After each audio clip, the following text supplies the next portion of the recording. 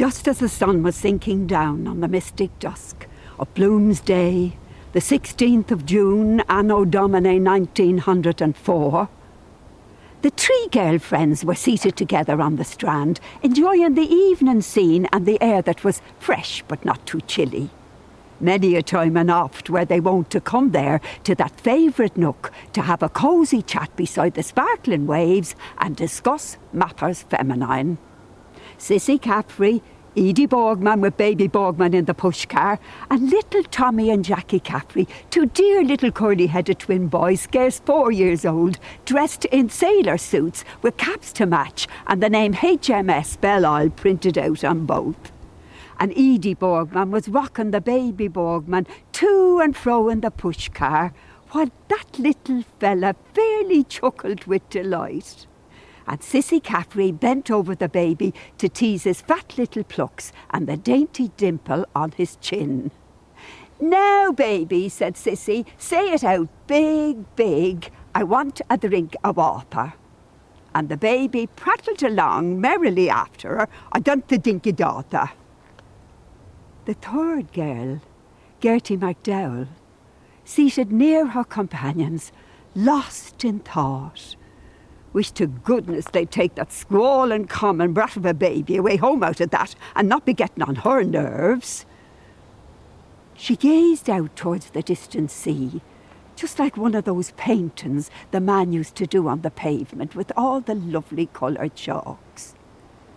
And as she gazed, her heart went pitter-pat, pitter-pat, pitter-pat, because, yes, it was at her the strange gentleman was looking. Seated over there on the rock he was, gazing at her intently, his dark eyes burned into hers. Burned into hers.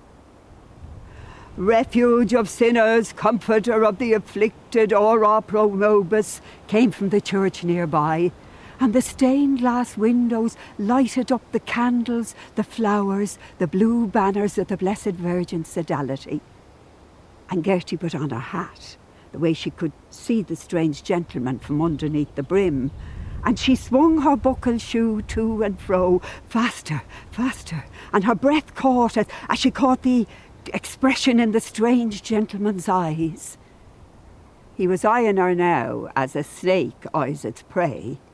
And in the church they sang the second verse of the Tantum Ergo, and Canon O'Hanlon whispered to Father Conroy that one of the candles was about to set the flowers on fire. "Oh, look, Sissy!" It was little Jackie Caffrey, and they all looked up at the sky over the church. Was it sheet lightning there over the trees beside the church? It was blue and then green and then purple. "It's fireworks, fireworks," Sissy Caffrey said. "Come on, Gertie, it's the bazaar fireworks." And they all ran helter-skelter down the darkening strand. But Gertie had no intention of being at their beck and call. If they could run like Rossi, she could sit, so she could. So she told them she could see perfectly well from where she was, because the look in that man's eyes was making her pulses race. He was still gazing at her.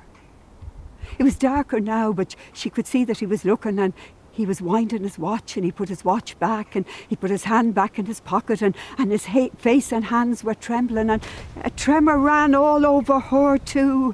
And she had to lean back more to look up at where the fireworks were, and she caught her knee in her hand, not to fall back looking up. There was no one to see her. No one. Only him. And then Jackie Caffrey shouted, "Look, Sissy, look, there's another. Look, look, there it goes." And something queer went flying through the air, a soft thing, to and fro dark.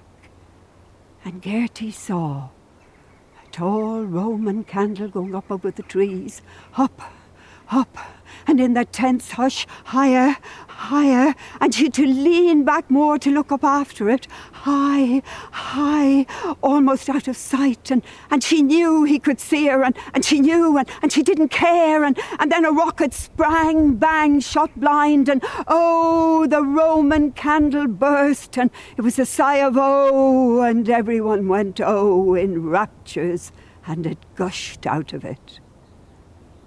A stream of rain gold fair threads, and they shed and fell, and now it was all dewy, changing, greeny stars. Falling, falling, with lovely dewy, soft and sweet, soft, sweet, soft, sweet. And they all melted away dewily in the grey area, and everything was silent. And she looked at him for the last time. Leopold Bloom, for it is he, stands there with bowed head before those young and guileless eyes.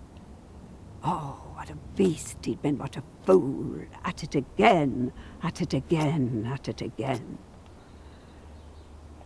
Very slowly, without looking back, Gertie walked down the uneven strand to Cissy, to Edie, to Jackie and Tommy Caffrey, back to little baby Borgman. It was darker now, and there were stones and bits of wood on the sand and slippery seaweed. And Gertie walked with a certain quiet little dignity characteristic of her. Very slowly and with great care, because Gertie MacDowell was tight boots? No, she's lame. Mr. Bloom watched her as she limped away.